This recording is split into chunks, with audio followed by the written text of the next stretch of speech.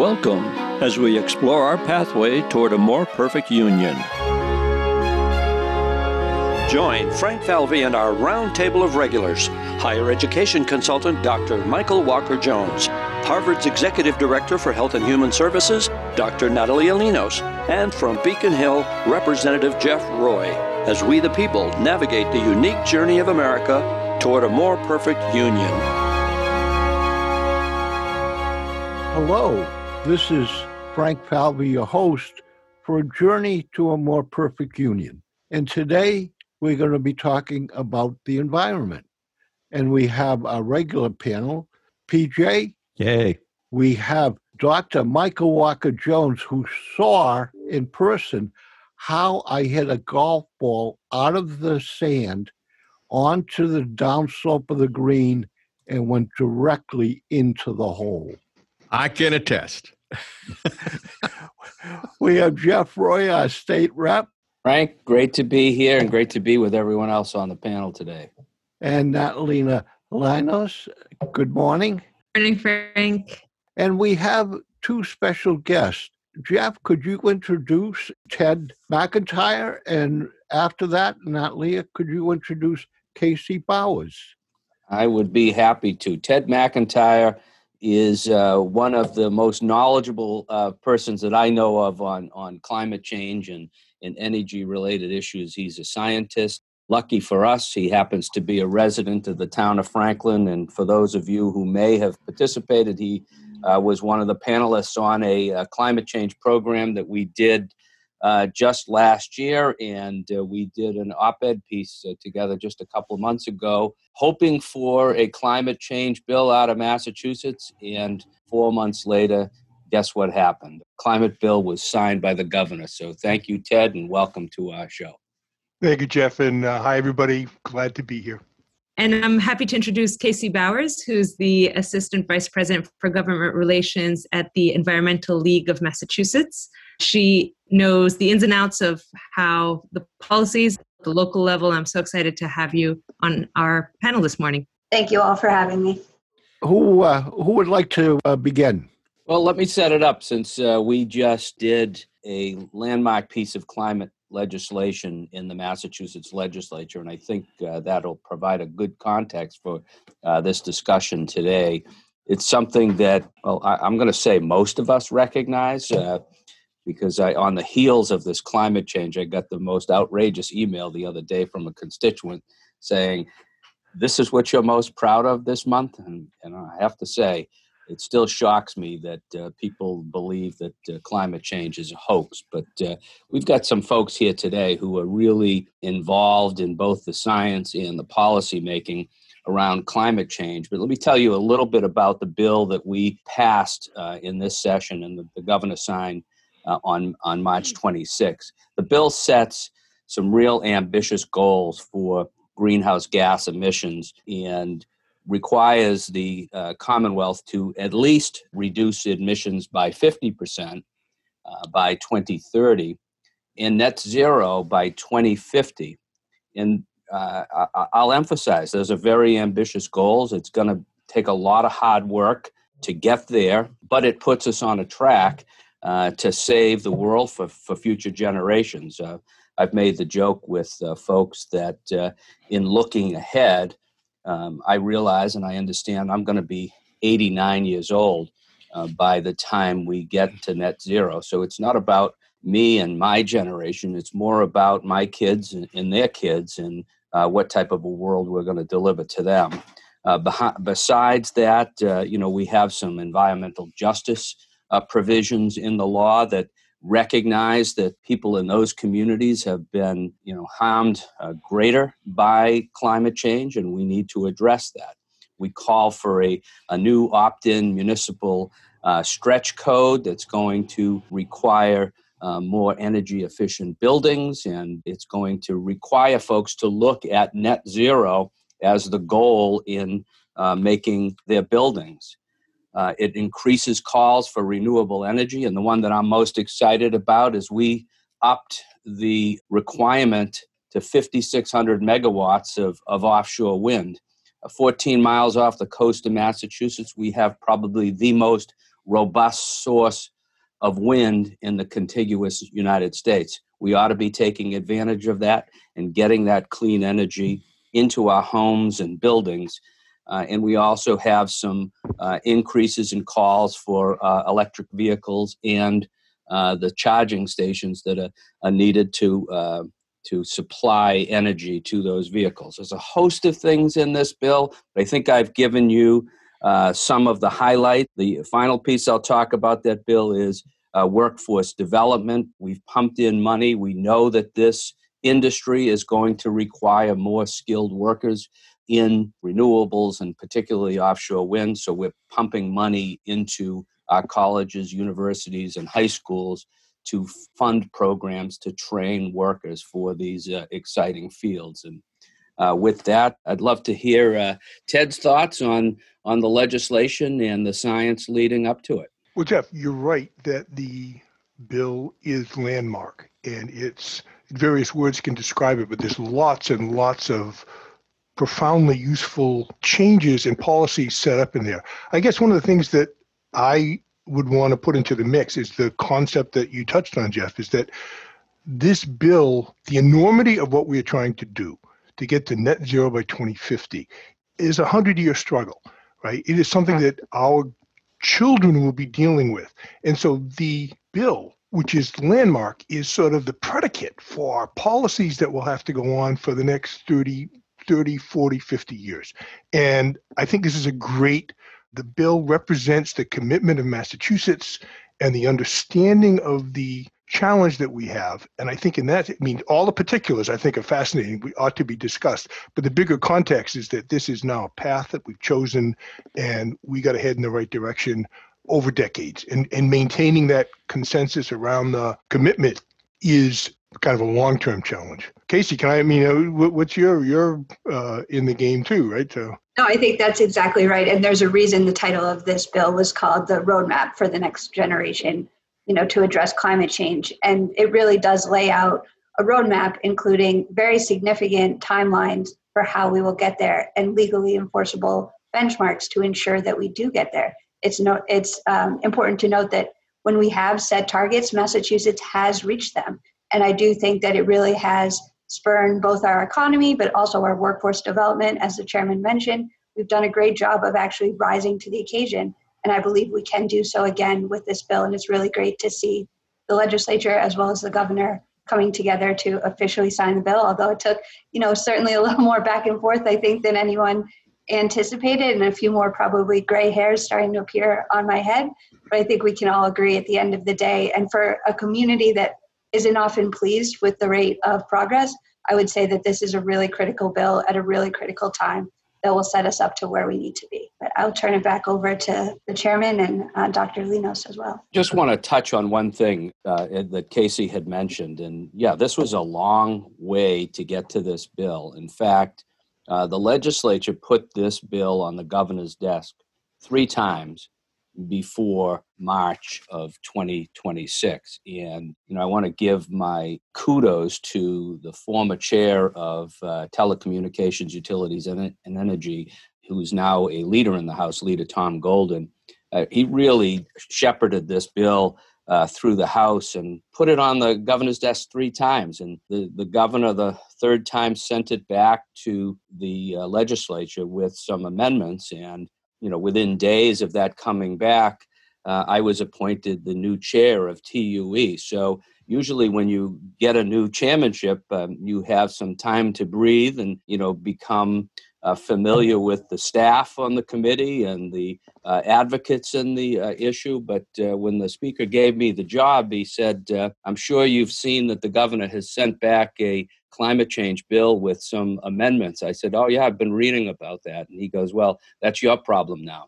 And over the next 5 to 6 weeks, it was reaching out to folks. And I think Ted was one of the first people I reached out to. I sat with Casey and the team and at the Environmental League and, just tried to work through some of those issues that were there. And it was a daunting task to get something to the governor's desk that he would actually sign. And I think he took pride in signing it this time and made a big ceremony out of it because it was contains some very important pieces. And, I'm proud to have been part of the team to get it over the finish line, but there were so many voices and people involved in this effort that it's great to see that Massachusetts is going to return as a leader on the topic of climate change. And I want to jump in as a public health person, the why. Like, why do we need to be leaders on climate change? We need to be leaders, obviously, because this is an existential threat for our generation, for our children's generation, and we can't lose sight of that. This isn't just us setting targets for the sake of setting targets or ambition.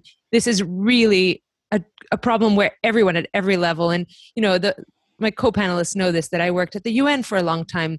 This also isn't a problem that's going to be solved just by Massachusetts. But Massachusetts doing well and being at the front helps bring others along. And I think that is that symbolic significance. And something that our panel talks about a lot is racial justice.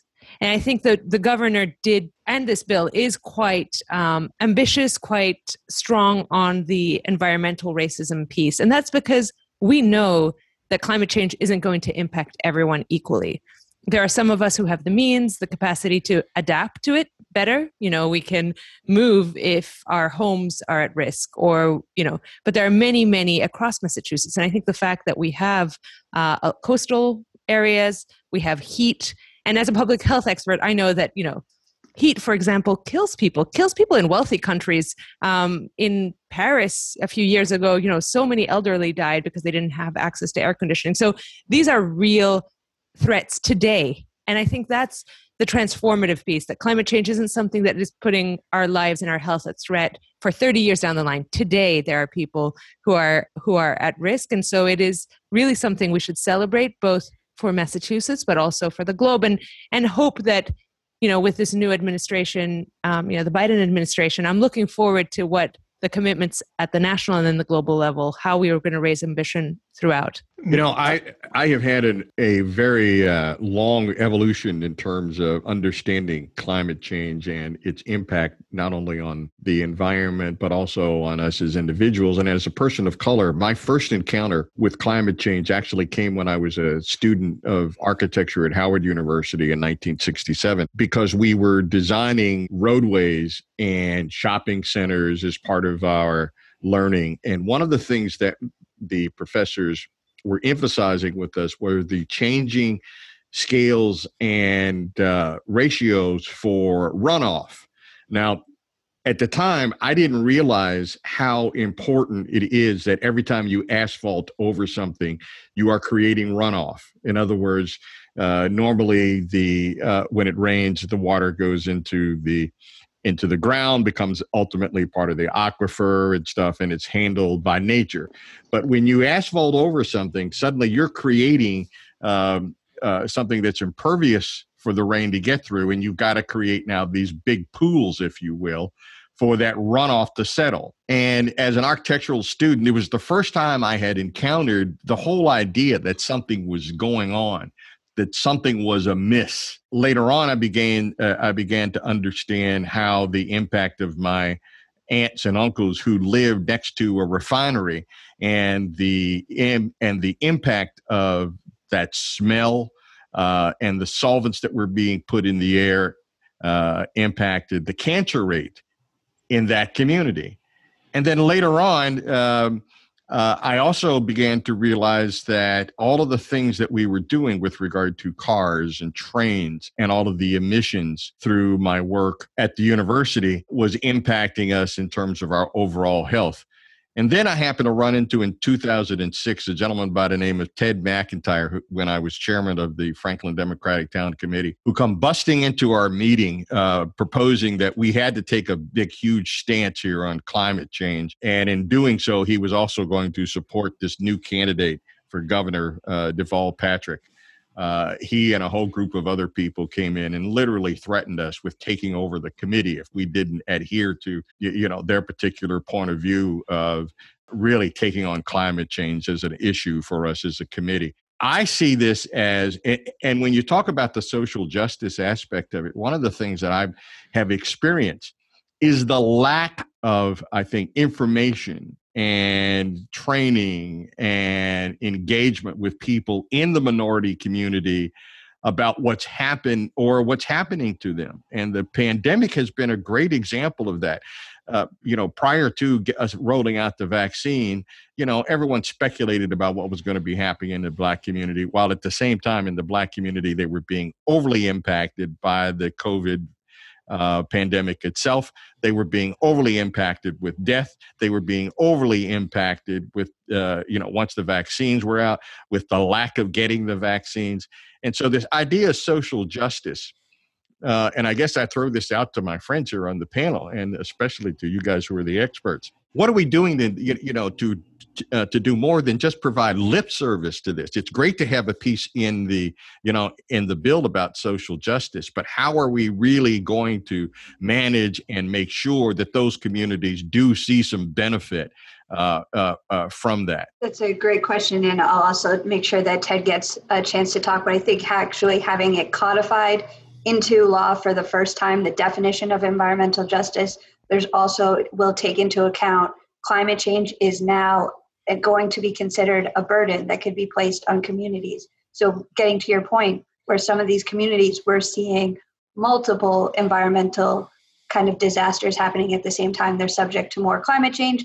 They are where environmental justice communities are often where we're seeing some of the most polluting either substations or, that we've seen biomass plants in the western part of the state are getting sited in EJ communities. And for the first time, we will, with this bill, take into effect cumulative impacts. So the same plants don't get all put in the same areas. And I'm talking about incineration. I'm talking about anything that would have a negative environmental impact. Traditionally, it had only been, what is that one plant going to do? And is that allowed or not? But now it's going to be like, is that one plant down the road from another plant, and all of these cumulative impacts are negatively impacting one community more than another. So that will actually be a real concrete thing that we can point to and say, no, you need to take this into account. The Department of Environmental Protection needs to look at this when they're citing things. And they are now actually going to also have environmental impact reports for any proposed plants or other, projects that are likely to cause negative environmental impacts. They're going to have this report if it is within a mile of environmental justice communities. So there's clear rules and regulations now that we can point to instead of saying there's something in statute or there's, you probably shouldn't do this just because we're all looking at it and can see that this is not right. But now we have the legal standing to be able to say, no, legally, you need to take all of this into account, so that hopefully we can be moving towards a more equitable Commonwealth, because we know for far too long that certain communities have borne the brunt of a lot of what we've seen. And we've seen it even closer to Franklin and, not quite so close, but in Somerset, where we've seen what happens when a big, coal plant leaves and where does that leave the town? So I think there's a lot of impacts that will finally be taken into account by these pieces of the bill. And we're very grateful for that, I will say. Now, Talia, I would love to have you share with everyone the program that you and I attended, I think it was yesterday, that was put on by the Environmental League, which had the En-ROADS model. Would you share that program? Sure. That was a really wonderful simulation model, basically. Professors from MIT, and Casey, correct me if I'm wrong, have put together a model that you and I and any regular person can go and try to see what certain actions, what different policies would do in terms of our getting to our goal of reducing, of not getting to climate change. And it's really intuitive and it's really wonderful to be able to pull a lever and say, I'm going to change our carbon tax, or I'm going to put in place policies that call for more efficient buildings or electrification of our transportation system. It doesn't go beyond what is possible today. So you can't electrify planes or electrify boats. It is within the technological, but there is a lever for I will invest in new technologies too, and hope for that. There's and this way it's a learning tool, but also an advocacy tool to show people that, it will take actions there is no silver bullet. I think that was the key message. You can't change one thing alone. You can't say, I will compost, and that is the end of the day. And it takes us beyond personal responsibility, which is clearly important. We as individuals can do a lot, to what government will have to do. And some of it is going to be pretty radical. But the take-home message is that we have a lot of different approaches. They work synergistically, and sometimes there's feedback loops. So, you may do one thing and that will actually impact on a different policy. So you have to think in systems. It's complex. And what was wonderful about the simulation exercise is we could each create a different plan for how to get to the end goal. And what we were told is that this tool has been used to convince people across the aisle. It's not a partisan tool, and it's useful. I will add, Jeff, that while I really like that model, I also think that there is a lot, there's technical solutions and then there's also, the advocacy. And we got to it before we started recording. Ted was talking about, young women. I read somewhere that the most important the most convincing on climate policy, the person who can convince people the most are 12-year-old girls to their sort of Republican dads. I need to find that study, but it's something about young women talking to their fathers is the way to move forward. And, we see people, like Greta, she's obviously not alone. She's signifying that power of advocacy. And, she doesn't need that tool. And if you have listened to 15, 17-year-olds speak about climate change, they speak in the most compelling way that, you have ruined my future. Your generation needs to fix this. And I love the idea of being able to play with like which policy, what policy, but really it's ambition on all policies. That's the takeaway for me, at least. I really want to work with Ted and Pete and everyone on this panel. The folks up at UMass Lowell, in working with this team, have put together a toolkit that you can actually do this simulation as a form of a game, and you could do it online, you could do it in person. And I think that's a program and a simulation conversation that I'd love to bring to the community and do this as an online forum for everyone to have a chance to play with the levers, have a chance to hear some of the potential solutions to the problem and the impact. I was amazed being a part of that program. I didn't think I'd be able to stay focused for 2 hours on something like that. When I first saw it, I said, there's no way I can sit here for 2 hours. But it was easy. Once, you saw the conversation taking off and you saw people asking questions and you saw movement of these levers, it really brought it home and made it crystal clear. So that's my call to action. Who's with me to bring this simulation to Franklin? That would be, I think it's a great thing to do. I guess one of the reactions I have, I've never personally done the En-ROADS, but I think I know the kind of simulation you're talking about.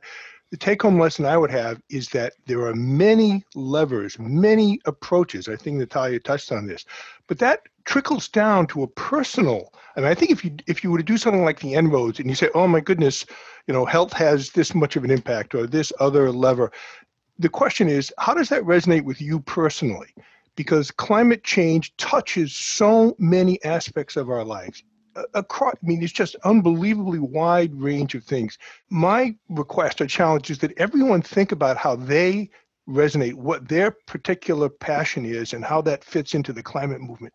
Because we all have to find a way in. It's a fact of life over the next 50 years.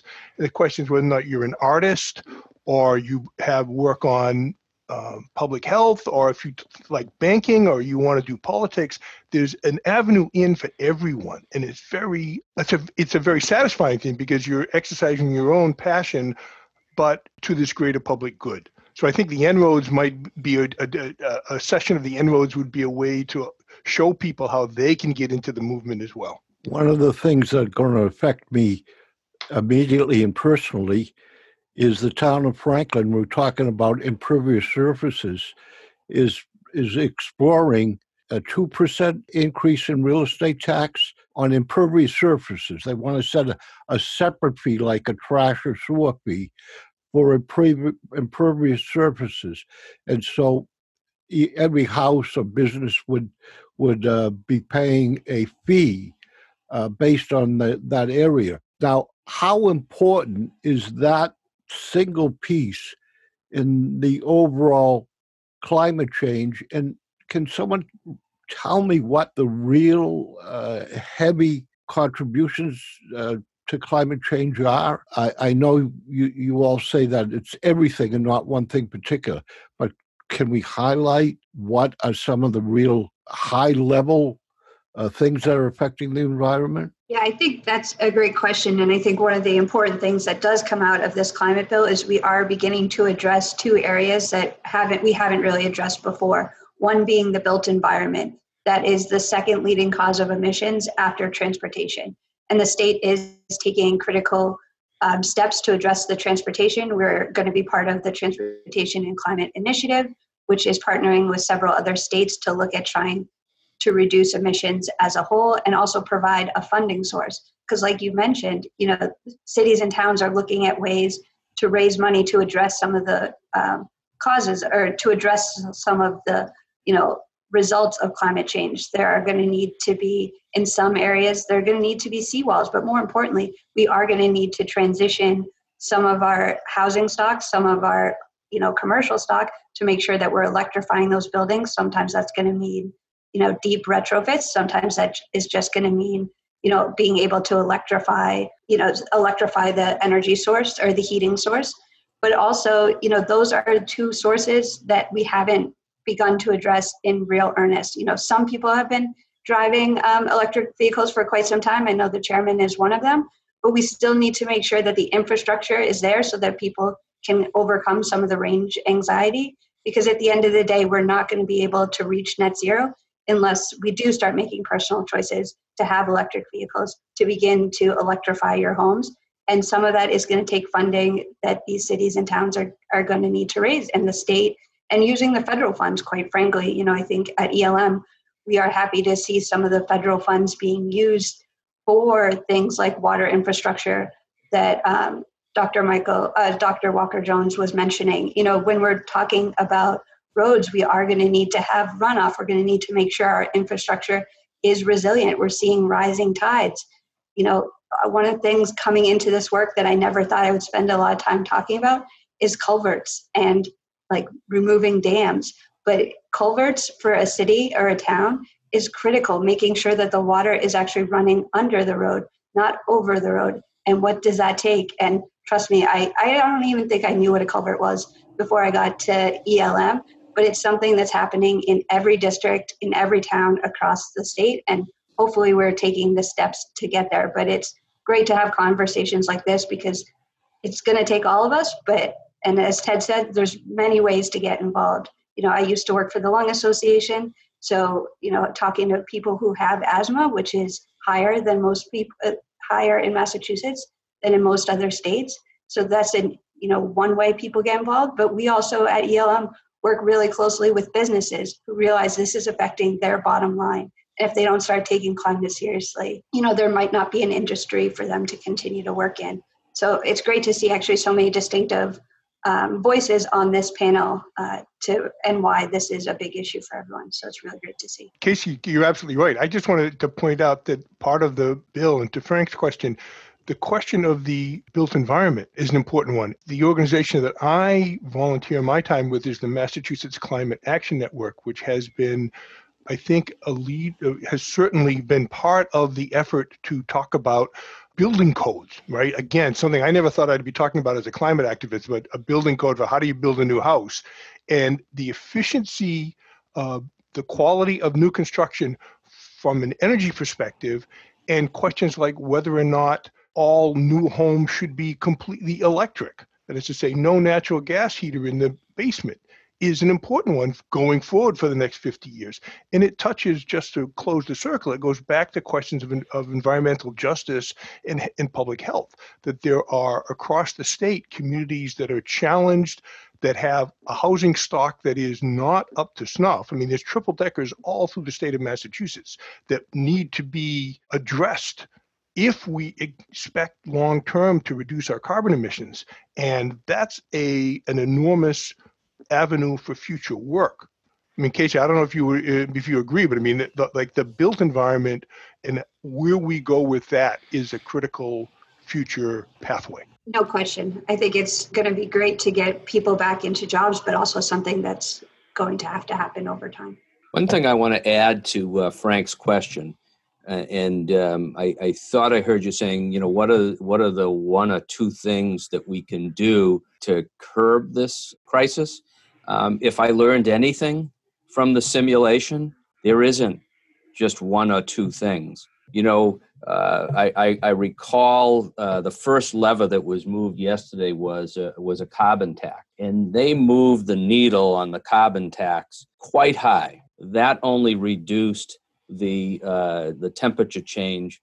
It was significant, but it wasn't sufficient to bring it down to where we need it to be.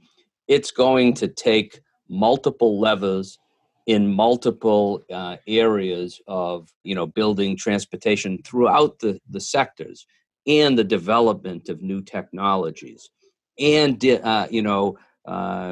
planting trees. I mean, I think they talked about planting 1 trillion trees, and that only moved the temperature slightly. So it's definitely multiple aspects that are going to be needed to address this, and culverts and asphalt are just many pieces of the puzzle. So keep that in mind. Well, Jeff, you've touched on an interesting one in that I've been listening and sort of assessing everything's been saying. This is PJ. Anyway, it's very clear that it's unclear.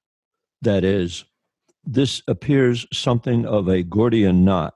That is, there's a tremendous amount of complexity. And certainly, Jeff, you well know that if you want to sell something to the public, it has to be reduced to its absolute essence in some way. What's the single sentence? What's the elevator pitch? And unfortunately, when you get into the deep end of climate change and climate management, and what now most recently people refer to as climate crisis, to completely unfold all the layers of that discussion is tremendously complex. For instance, making the electric car argument. Well, some people would say on the surface that, whether it's electric or whether it's a conventional engine, the energy's got to come from somewhere. If I plug it in, I'm simply taking up electricity that could be used for other things. And in the beginning of the day, that electricity came from a fuel plant. Now, in Biden's discussion about infrastructure, the recent infrastructure bill addresses many things that benefit climate change. That is, not only the bridges, roads, airports argument, but the more forward-looking argument of charging stations and internet for all. But on the charging stations issue, suddenly when you start to look at green energy, that is, if your energy for your car is coming from wind or solar, then what you now have is a completion of the entire story. That is, rather than warming the earth to run your car, because you are extracting energy by wind or extracting energy from the geomass, by solar, that's what they do. They extract energy. They don't burn it. And in extracting energy in some minuscule way, these energy producers or energy harvesters actually cool the earth, oddly. That is, they calm the winds and they take sunlight, which has energy in it and heat, and converts that to electricity. So I won't make a strong argument for cooling, but what they don't do is they don't contribute significantly to the fossil fuel issue. If you look at the entire infrastructure, all of the infrastructure, that is the ability to generate electricity that doesn't produce massive amounts of heat, connect that to the transportation problem, that's a real gain. Finally, then there's the issue of pay me now, pay me later. Paying me now, there's the quip, if you're lucky enough to live on the water, well, you're lucky enough. But if the water's going to move, if it's going to rise, that changes the paradigm, doesn't it? So there are folks who will definitely be affected by climate change. Look at the discussion going on in Miami. So what does it take to mitigate an entire city? The recent flooding we saw, in fact, down at Harbor Towers, down by the aquarium, even in Boston, during a high raging storm, suddenly that whole area on Atlantic Avenue was seeing water running across the roads, and we hadn't seen this before. So if we have to come to grips with the fact that mitigation is required for the long term to save our coastal cities, seems to me that if we can get in front of it, managing climate change sooner than later is actually a smaller price to pay, because you get a gain. No, I would agree that early action is called for. I wanted to go back, and I would say more affordable. Yeah, cheaper now than, absolutely. Those cases have been made. There's economic studies. I guess I wanted to go back to the question about what's the simple description of why we should be doing this. And in that, I think that what you're going to do is turn the problem on its head, because it's very easy to go down a rabbit hole about wind turbines and electricity and all the bad stuff that can happen. I think the vision of the Green New Deal, which I think we need to protect as a concept and not let it turn into an epithet, right? But the Green New Deal provides a positive vision of where we can all go together and how everything fits together. It's not a technical discussion of let's build more wind turbines, which of course that has to happen. To Jeff's point, there's millions of things that have to come together. And what we're trying to build is a positive, just future. Right. And we have this because of the enormity of the energy transition has so many other things attached to it, that what we should be pitching is the idea that we can build a better, more just, more sustainable world. Right. And that ultimately it will cost less to act now. But that's the direction I think we should be going. It is useful to go in. Casey, I don't know if you would agree with that, but that's my take on it. Yeah, I do agree that it is easier to try to boil it down into one statement. I think we're still trying to figure out, even at the state level, what exactly something like a Green New Deal would look like. And I think in some ways that's why there are so many environmental organizations, because everyone does have an idea of how we should get there, which never makes it easy. And even to the chagrin of many lawmakers, if you look at our priority legislation for the upcoming year, trying to boil it down to just a few pieces can be really hard. But I think one of the ways we are also looking at it now is, now we have a roadmap. And the question is, how do we get there? So looking at the various components, it's nice that the current legislation the current law builds out the several subsectors and the sublimits that we need to look at. So we need to address something in transportation. We need to address something in housing. And it's going to take a piecemeal effort to get there. And I think that's one of the ways we're looking at it, is we have a plan. Now let's start to build how to get there. And I think it takes all of us. And I think one of the most important things that I've learned at the State House, or I've seen, and one of the things that really gives me a lot of hope, is that climate change is an issue that the legislature has really committed to addressing every session. There's a lot of issues in the State House, in the building, that get addressed, once every few sessions, and there's a big bill, and then they move on to the next topic because there are so many issues before them at all times. But it has been great to see, certainly the past few sessions, probably since the Global Warming Solution Act was actually put into place back in 2008, there has been a climate bill in one form or another every session. And I think that goes to show that everyone in all sectors and in all corners of our state are taking it seriously. And we all might not agree quite on how we're going to get there yet, but we agree that we should take those steps. And that's actually what gives me a lot of hope, is that we're going to keep taking steps, we're going to keep trying, and we're going to keep moving those levers, like in En-ROADS, to try to figure out what's the best way we can do it, what's the most affordable way we can do it, and what's the most equitable way we can do it. And so I think that gives me a lot of hope going into what I can't believe is now a new session, given how the last session kind of ended up, but it gives me a lot of hope for how we can address it. And I think in some ways, going back to Dr. Lino's first point, I might still be that 12-year-old girl, granted a little bit older, or maybe a lot older, but it's radio, so you can't tell. And I'm still trying to convince my Republican dad that this is, something that's important. And now he has his little compost pile. I think it's because he will do what my mom tells him to do. But I do think that, my son, who's only too is going to, be even better at this than I am. And that really does give me a lot of hope for where we're going. All of you have brought up some very interesting points from both locally here in Franklin to the state. Let me draw us into an even broader perspective with two aspects. One, all of the things we do here in Massachusetts, and let's say even ultimately within the United States, can be undone very quickly by third world countries. And I'll give you an example in terms of Brazil chopping down the rainforest, in order to expand their industrialization. Everything we do here is going to be counteracted for every square mile that they take out the Brazilian rainforest. In Africa, if we don't do something about the heat and the famine and the lack of food, again, everything we do here is going to be undone in their efforts to try to, again, mitigate their own problems. In China, if the Chinese, and believe it or not, I think, in some ways they may be ahead of us in terms of dealing with the climate change. So let's talk about the little that we're doing and the lot that they think that they're doing, which is my second point.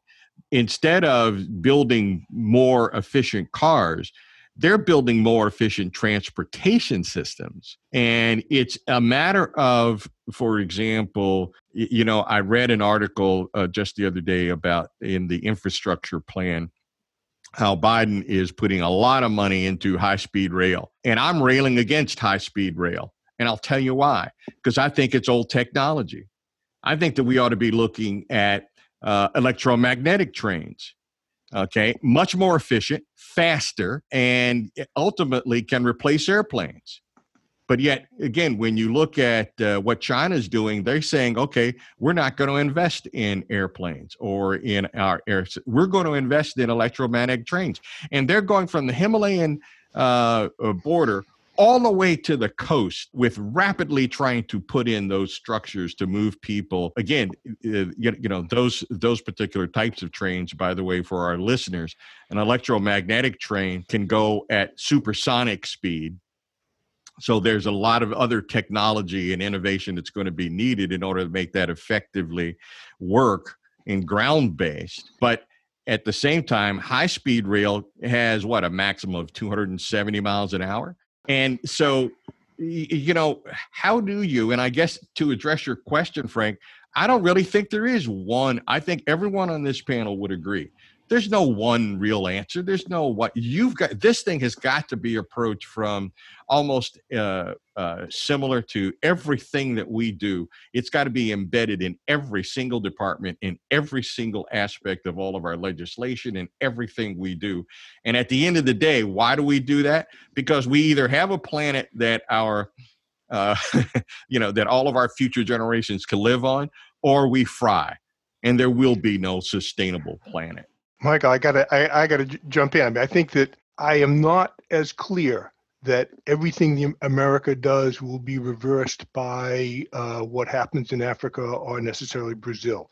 I think that I have seen stuff. I can't pull up the references right now that talk about the carbon elites, that people in the United States predominate in how much carbon and that the first step is to look to ourselves and not talk about what's going on of course, we need global leadership, right? Full stop, right? But the idea that somehow we need to look outside the United States for juicy targets for carbon reduction just isn't true.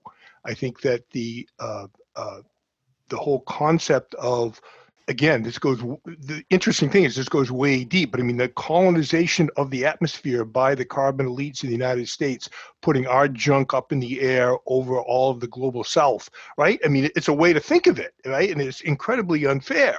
And so we need to look to ourselves. You said so much, Mike. I just want to, I'll stop. I won't go on too long, but I had the good fortune before I retired a couple of years ago to take the high-speed train from Beijing to Shanghai. And it is wonderful. Right? If the United States could build an electromagnetic train from New York, from Boston to Chicago, be fantastic. But I had a conversation recently with someone, and I challenged a transportation expert. I said, what would you do if you had $30 billion from Joe Biden to revamp transportation? And one of the first things he said is, I would make super cool electric buses that serve you a hot towel every 10 minutes in your reclining chair, and get you to Chicago in 6 hours, because that's going to happen way before an electric train. Anyway, so I'll stop there. But I mean, you said a lot, Michael. I think it's a lot. Natalia, what do you think? Yeah, I want to jump in just because I worked at the UN for a decade. And I think the global conversation is really important from an equity perspective, as well as from, who is to blame. And the US is one of the largest emitters globally. So we have a huge responsibility on the global front. And the question there that comes up, Michael, from the equity perspective, is countries that are, transitioning now, into kind of a higher income. They're saying, wait, you took advantage of the planet and did it, and now your population can live at a certain standard. We have to care about our populations. And then you have small countries, especially small island states. A friend of mine is working at UNDP in the Maldives that are literally planning on where they're going to buy land to move their entire population. So we have an existential threat for some small island developing states. We have countries that have gained a lot of power, whether it's Brazil's, the Indias, or the Chinas that really want to serve their populations because they have people living in dire poverty, under $1 a day. And so there's this tension of, we need to make sure that people can live at a standard of, not in poverty. And there's a really interesting economist. I need to find her name. She talks about donut economics. Do you know her name, Casey? Kate something. Kate Raworth. Yeah. Raworth. So she takes that into account, that people need to get out of that donut. Like if you're living in deep poverty and you don't have enough money to, send your kids to school, if your kids are dying from preventable diseases, you need a little bit more of the energy. Like you need to be able to spend some of that, and you get into that donut. And then there's many of us in the US who are outside that donut. Our daily footprint is just outside. So we need to bring people back in to that kind of donut that serves everyone. So I don't think it's fair to say, in fact, what we should be saying is, can we help countries leapfrog? Can we get them the technologies they need? Can we ensure that they don't have to follow the same path? Because that isn't a path that suited or worked for us. It didn't work for the planet. Are there alternative paths? And do we, the scientists in the US, in wealthy countries, can we invest that technology? Can we ensure? And I have seen China, and literally, I think it's the air pollution argument that Casey brought forward, that, with people in China and India having to wear masks, the air pollution has become political. And so it was a little bit more necessary for them to take real drastic changes. And that health argument was helpful. So it's tricky. I am optimistic that, now that we are back in the Paris sort of agreement, we can both be leaders to take care of home and ensure that we are leading in a way that brings people along so that we're not countering. But I do think it's important not to take the stance of, the US is doing all this great thing today and, the rest of you are falling behind, because historically, that's a different story. Natalia, I completely agree, but I wanted to throw out a metaphor for to put in people's heads about how to leapfrog, right? Because I agree with you. You can ask yourself how the United States over the course of decades installed landlines for every telephone in the country, right? Huge amount of infrastructure. But then they didn't have to do that in India or China because of the mobile phones, right? And the same kind of thinking holds true for energy distribution, right? You don't have to build coal plants necessarily in this day and age. You can have distributed generation, you have a solar panel in every village kind of thing. So there are opportunities for the United States to lead and help less developed countries, I guess, if that's a good, to achieve parity that they deserve, right? So anyway, I'll stop there. Well, let me be clear. Again, I think the conversation went in the direction that I guess I was contemplating.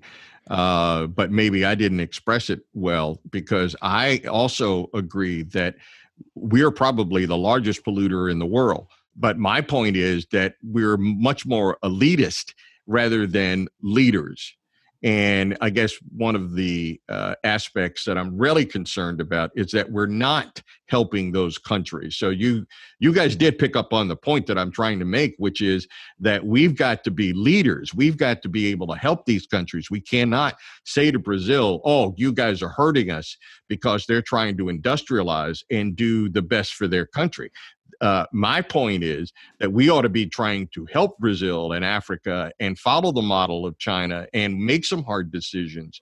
And I think there are both short-term and long-term projects. I mean, I see, for example, magnetic trains as a 100-year project. That's not something that we start tomorrow and it's going to be done in 20 years. You know, that particular endeavor won't be done for at least 120, maybe 150 years, but we've got to at least start someplace, because here are the things that I think are unsustainable. The individual automobile is unsustainable, no matter what form we put it in. The idea that, you know, we don't need a mass transit system to move folks cheaply from one part of the country and quickly to another part of the country, is that idea that we don't need that transportation system is unsustainable. The idea that we cannot that we have homeless folks who are exposed, and the inhumanity of that in terms of our ability to convert and to build more effective both public housing projects and individual homes, okay, is something that we've got to start to address. So, you know, I'm in agreement with all of you. Michael, I would just very, very briefly say that part of the interesting vision for the future is that the United States can begin to again see itself as a polity, a community, a unity that can take these big actions and do these things that's another sort of side benefit of what we're working towards here, is the realization that we sort of get out of this neoliberal market-driven hyper-individualism thing into a place where we can take steps as a country and trust ourselves to do that. I just want to jump in with, I know we're running towards the end, but you know, I've been sitting back and reflecting on, you know, some of the things that we've seen over the past couple of years, and America is beginning to take a new leadership role in this effort. But I think back, and I just was reading the latest biography of Jimmy Carter, and the book opens with the notion or the fact that prior to his leaving office, he had installed solar panels on the roof of the West Wing in the White House. And when Ronald Reagan took over, one of the first things he did was to remove those solar panels from the roof. And I remember going to visit Jimmy Carter's library, and I wanted to have my picture with that solar panel because that was back in 1980. And I sat there and I wondered where we'd be today had we continued in our leadership role from 1980. Now, that's 41 years ago. And it's sad that we didn't take advantage of that vision and that foresight. But I think we're getting back on the road. And the final question I'm going to have, because Casey alluded to it when she was talking about conversations with her dad. And we still have people who do not believe that we need to do anything. And I recall this one statement I got from someone saying, he said, it's the height of hubris to think that humans have been able to affect the global environment. There are still people out there who believe firmly in this. How do we have that conversation? Is it worthwhile to have that conversation? I happen to believe it's necessary to have that conversation, and that's why I'm delighted that we did this today. But how do we overcome that? I'll jump into that unless somebody else. I mean, it seems to me, Jeff, that there are the cultural ideological blinders that people have at this point is a choice, right? And some people are just not. My sense is that my feeling is I want to talk to the people who are mildly concerned but don't fully understand it, whose hair is not yet on fire, right? There's a big group of people in the middle that can be influenced. There is a committed fringe, and it's a cultural, again, it's been turned into a cultural identity issue that's very hard to dislodge. But for my money, we want to get to the middle ground of people who are open And if we can get them, I think you're talking, I mean, just to throw into, I saw a report as I was staring at my Twitter box this morning from the Barr Foundation on a public poll of Massachusetts voters. I mean, they all believe the science, right? By a vast majority. So in the sense, we need to exercise the power that we have of the people that are at least sympathetic. I mean, I know we're running out of time, so I'll stop there. Maybe someone else has a comment. I have a comment going back to Franklin. And other communities are going to take out of their budget so that they can spend more for other town services and charge a fee for impervious services, for environmental issues. So, first of all, do you really want the battle of those people that don't know much about climate change over that issue? And how much of a difference does that capital or that taxation service fee on an impervious service go to remedy the street sweeper that you see go down the street? How pay for that? Or the other issues that this money is going to go for, which the towns are already paying for to some degree in the taxes? Is that the issue, that you really want people to learn about environmental change? Well, I think, Frank, one of the things that I'd point out is, as I mentioned before, this almost appears to be a Gordian knot. But with respect to mitigating the asphalt coverage, impervious services, there is a direct cause and effect, and I think it's good to note. Franklin, like many growing towns, has to manage its water supply, which in fact at this point is threatened. If there's anything that is more basic, is beyond the need for air, is the need for quality water. And I know that DPW works very hard at making sure that we have that for a growing population. So part of it is getting rainwater back into the ground. As you know, when we built our studio, we mitigated that. We put in a rain garden and we put in all the necessary water management systems when we rebuilt the building. And we were happy to incorporate that into the redesign. And now more and more town management through the planning board and through the Conservation Commission is managing all of that. So there's a direct cause and effect. What we're doing is we are ensuring that the water table, the health of the earth underneath us, and our water supply are good not only today, but also good tomorrow. So I don't have a problem with finding creative ways to mitigate the surface that we live on. And I would also say that, Ted, sign me up for the hot towels as long as the hot towels are solar heated by the sun panels on the roof of the bus. I'm up for that. I'm going to jump in with one thing on public opinion. I do think that things have shifted tremendously, and I'm really optimistic because of the next generation, because of people like Sunrise, because of your organizations. I also want to say that in public health, we sometimes say that you can make it easier for people to live healthy lives, and they don't need to think about it. It's not a matter of teach someone to eat 7 portions of fruit and veggies, but make fruit and veggies available and cheap. So there's a lot that we can do without convincing people. If public transportation was free, if it was easy and accessible, people wouldn't get into their cars. So they don't need to do it out of a climate consideration. So let's make those choices to our built environment, to our daily lives, so that people are living greener lives that are healthier. You can use the health metric without having to convince them about climate change. So there is a way to move forward both on the advocacy front and just making the changes that are necessary, that are win-wins on health, environment, and the economy.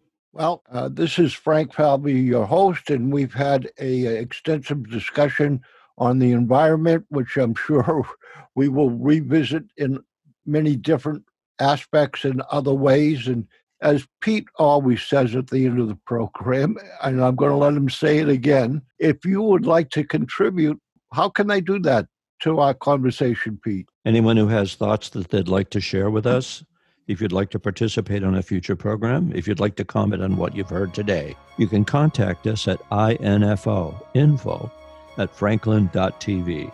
That's info@franklin.tv. We'd love to hear from you. We'd also love to have you engage if you'd love to participate in a future project. Till then, for Frank and for our entire panel, I'm Peter Jay. Thanks for joining us. This is Franklin Public Radio.